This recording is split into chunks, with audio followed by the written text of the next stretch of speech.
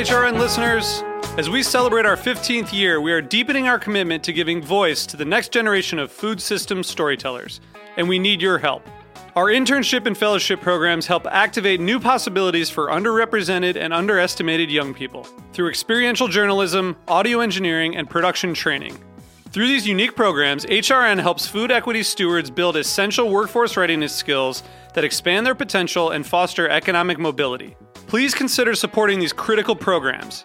And with a minimum donation, you can be entered to win a dinner for two at an amazing restaurant in one of 8 cities and tickets to a concert at a great venue in one of those cities. We have incredible partners across the country who have donated, as they also share our passion for helping to educate the next generation of food systems storytellers. Check out heritageradionetwork.org/15 to donate and enter to win today. That's heritageradionetwork.org/15 to donate and enter to win today. And make sure you donate before March 31st. Thank you. This episode is brought to you by Burlap and Barrel, a public benefit corporation working directly with smallholder spice farmers around the world to source unique, beautiful spices for professional chefs and home cooks.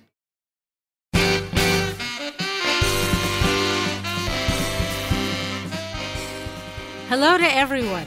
I'm Louisa Kasdan, your host for Let's Talk About Food, a podcast devoted to first-person storytelling where food plays a pivotal, if not a starring role. Everyone has a food story. Food is at the heart of human connection, at the center of love, of ritual, of need and want, and most of all, food creates community. And community is what we crave. This episode features our friend Annie Copps, chef, author, and cooking teacher.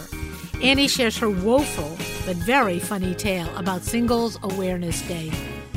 Her story was recorded in front of a live audience at City Winery in Boston, February of 2020. Let's have a listen.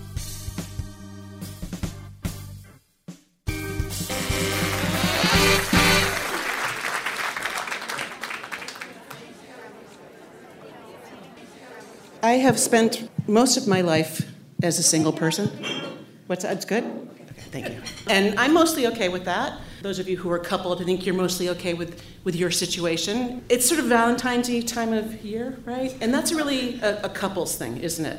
And I have had some nice Valentine's Day where I've been part of a couple and gone to a fancy restaurant and had a fantastic meal, and really enjoyed myself. And I've been loved by some great men. And I don't know if I've actually really fallen in love, but I've loved some nice men. But Valentine's Day is a tough one sometimes for single people. And I've had some good Valentine's Day as a single person, but I've had some clunker Valentine's Days as a single person. And there was one that was particularly bad. It was a Valentine's Day about 20 years ago, and Valentine's Day fell on a Saturday night. And technically, it wasn't the Valentine's Day that was so bad. I made the very big mistake of making plans for brunch the next day. And I arrived early, which was a mistake, and I learned not to be early since that day. So I got there early. I knew the waitstaff pretty well, but I sat at the bar waiting for my friends to arrive, and I was chatting with the waitstaff, whom I knew pretty well, and I was observing the room, as one does when they're early and waiting for their friends. And I looked around. There was a post-coital fog on the Sunday after St. Valentine's Day. Every person that came into that restaurant had just rolled out of bed. And they had bedhead, and they were just, why would they have jumped out of bed? They could spend another 20 minutes with the person that they had been making love to all night, another session in before their brunch plans. And so the room even had that sort of truffly odor to it. You know what I'm talking about? Why we love truffles so much? And I knew it.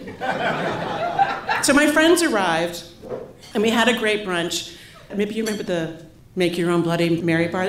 I put that thing to work. I thought that, some Bloody Marys and waffles would help. It didn't. This one really, it stained my psyche, and I had that endless loop. Something's wrong with you. You don't know how to love. You're so deeply flawed.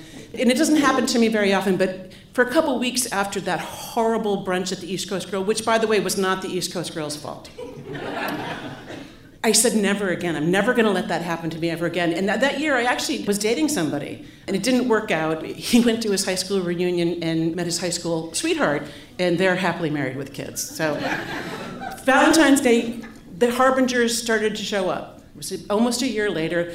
The hearts, the send red roses on NPR to raise money, and Filene's had all kinds of sexy lingerie, and, it was not to be ignored. Valentine's Day was going to come, and I wasn't going to let it happen to me again. I wasn't certainly going to brunch, but I decided that I was going to celebrate Valentine's Day, even though I was single. So I found all my close single friends, and I decided I'm going to cook dinner for them. I'm going to celebrate love in a different way. So I planned this great meal, and I decorated my house. I got red and pink and white construction paper and printed paper, and I made little hearts and big hearts, and I tied white string and I stuck them to the ceiling with Scotch tape so that when you walked through the long foyer of that apartment, you had to go through this tunnel of hanging hearts. The dinner, I had oysters with the beautiful mignonette sauce, and I made a special cocktail called the SAD. Yep, that's the acronym for Singles Awareness Day. SAD. Yeah. So I made the SAD cocktail. It had pomegranate and ginger liqueur, ginger simple syrup, and some cranberry juice. It was great. The entree, I went kind of old school. Ribeyes, caramelized onions. I thinly sliced the onions and low and slow on those onions. They were delicious. I made roasty potatoes, crunchy, beautifully crispy on one side, got the Gruyere cheese and got the next layer of potatoes, crunchy on the second side, roasted wild mushrooms, truffle oil, the real stuff, not that petroleum, right? This was the expensive stuff. The steaks may or may not have been overcooked because the SAD cocktail I was telling you about, it wasn't so much that I was drinking them during, but I was, to get the proportions right before my guests arrived, I did, on an empty stomach, have a few too many SADs. So the steaks, most were overcooked, but that was forgiven. But I cooked a meal for my friends whom I love. I made red velvet cake cupcakes for dessert with the buttercream and red, white, and pink heart-shaped sprinkles on top of them. And it was a beautiful meal. And I kept up this for a few years. We did this Singles Awareness Day, the SAD dinner. And I started traveling a lot, and people got married or they moved away, and it was harder and harder to carry on the tradition. But what I did learn is that the act of buying food and planning a meal and cooking and serving people you care about is a very nurturing and loving thing to do. And it can be amorous, it can be platonic, it can be maternal, it can be brotherly or sisterly. But it's a gift that I was able to give to myself and to my friends. And I know that I know how to love, and I know that I am loved. And I also know that I know how to cook. And Singles Awareness Day does come out as sad, but there's nothing sad about being single. So, thank you. Thank you, Louisa.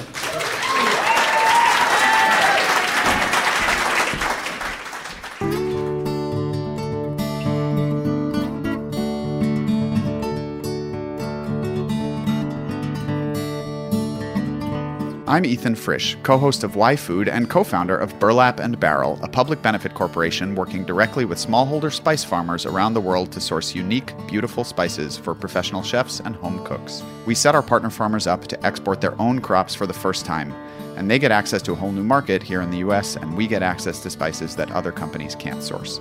We're honored to work with restaurants including 11 Madison Park, Blue Hill, and Chez Panisse, as well as thousands of home cooks across the country. Visit us at burlapandbarrel.com.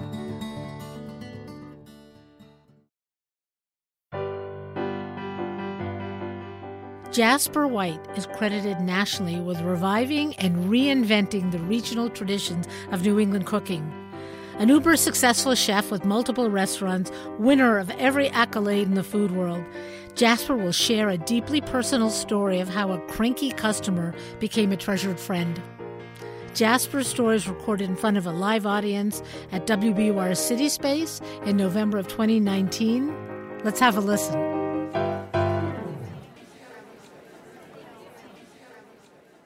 This is an outrage. how could you do this to me? How could you take my favorite dish off the menu? What am I going to do now? That was 1980, and I had moved to Boston the year before and was manager at the Harvard Bookstore Cafe on Newbury Street. The irate customer was a guy named Andy Mose. I don't know if any of you remember Andy. And the dish was a dish that I learned from Lydia the year before. We worked at the Copley Plaza Hotel together. And it was a liver mousse that was flavored with caramelized onions, apples, butter, herbs, and cognac, right, Lydia? Yeah. Delicious dish. Andy really loved it. He was freaking out. I tried to calm him down. I didn't really know him at the time, but I'd seen him in the cafe a few times. You know, when a dish doesn't sell, you can't present it at its best quality, and so it has to come off the menu. But I'm going to make it as a special once in a while, and if you give me your phone number, I'll call you up when we have it. Well, all week long, I thought about this guy's big belly, big beard, big, beautiful face with a smile that just reeked of mischievousness. And I thought about him, and I went in, made an order. Anyway, I made a 10-pound batch of the liver mousse. I packaged it. I called up Andy. I asked him where he lived. He happened to be a neighbor. Long story short, we became best friends. We had a lot in common. We loved food. We loved drinking. We loved Beavis Bar. And it was a great friendship. And at the same time, over the next few years, our careers paralleled. Andy, he went from being the traffic reporter to the co-host of the Joe and Andy Show on ROR. It was one of the highest rating morning shows for more than a dozen years. And I got back with Lydia. We worked at Parker's. We opened the Bostonian Hotel. Then I opened Jasper's. Lydia and I were like becoming famous for new American cuisine. And when I got to Jasper's, I started focusing more on New England. And that led to a feature article in the New York Times with Craig Claiborne about Thanksgiving. And Andy called me up and he said, Jasper, he said, I saw the article. That was great. Why don't you come on the show and talk about it? And I said, yeah, okay. So I knew, being Andy, that it wasn't going to be really a serious food talk. The next morning on the show, his partner, Joe Martell, says, so Andy, where are you going to have Thanksgiving this year? And he said, well, I've got a bit of a dilemma. I'm supposed to go to my sister's in Connecticut with the whole family, but I just got an invitation from Jasper White to have dinner at his house.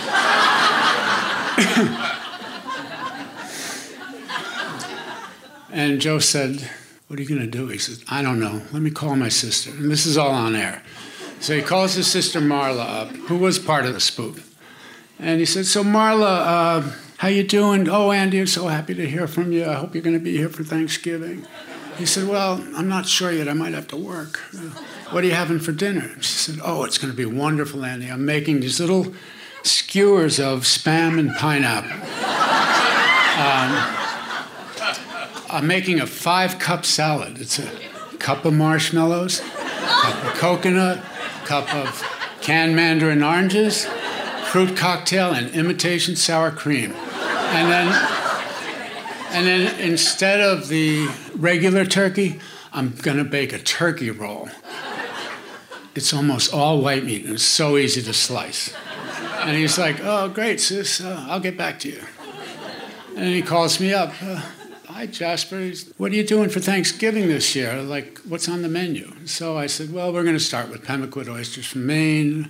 I'm going to broil some little neck clams and put garlic butter on it.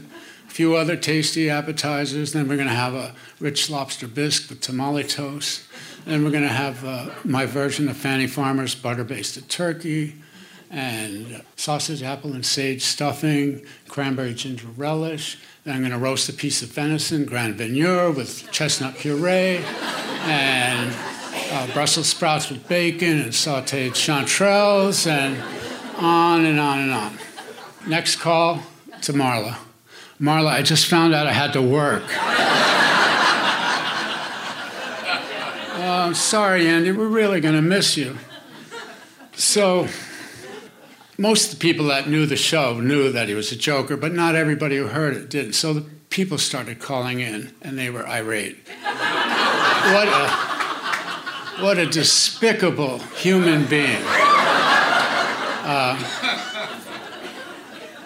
You know nothing about the meaning of Thanksgiving and family. One person even called him the Ebenezer Scrooge of Thanksgiving. Well, the truth is that Andy did work that Thanksgiving. He worked almost every Thanksgiving and Christmas because he wanted his coworkers who had children to be able to enjoy it with their families. He had a big heart, and he was a great guy. And he did come to my house. I postponed the dinner till 4 o'clock so that he would come. And we shared many holidays together. And now I'm going to fast forward another 10 years. It's the year 2000. I had just opened Summer Shack 6 months earlier. And Andy said, come on the show, we'll do a little. He was a shameless promoter of his friends, as Lydia could tell you, and any other chefs who knew Andy. In return, he would get free meals. But it was basically a 1-hour infomercial about Summer Shack. I had a lot of fun doing the show with him. He went home that day and took a nap, and he died of a heart attack. It was so sad. It was so upsetting, and especially for his wife, Diane, who's here tonight with us. And for me, it was, I lost one of my best buddies, and it was so weird being on his last show. So I think of him often, and especially at Thanksgiving. Thanks, and I hope you guys have a good dinner this year.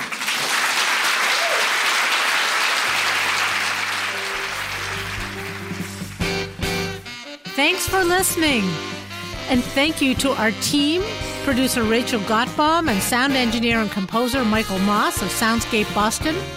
You can find more of our stories at heritageradionetwork.org or by visiting our website, letstalkaboutfood.com, or find them on iTunes, Spotify, or wherever you get your podcasts. Let's Talk About Food is powered by Simplecast.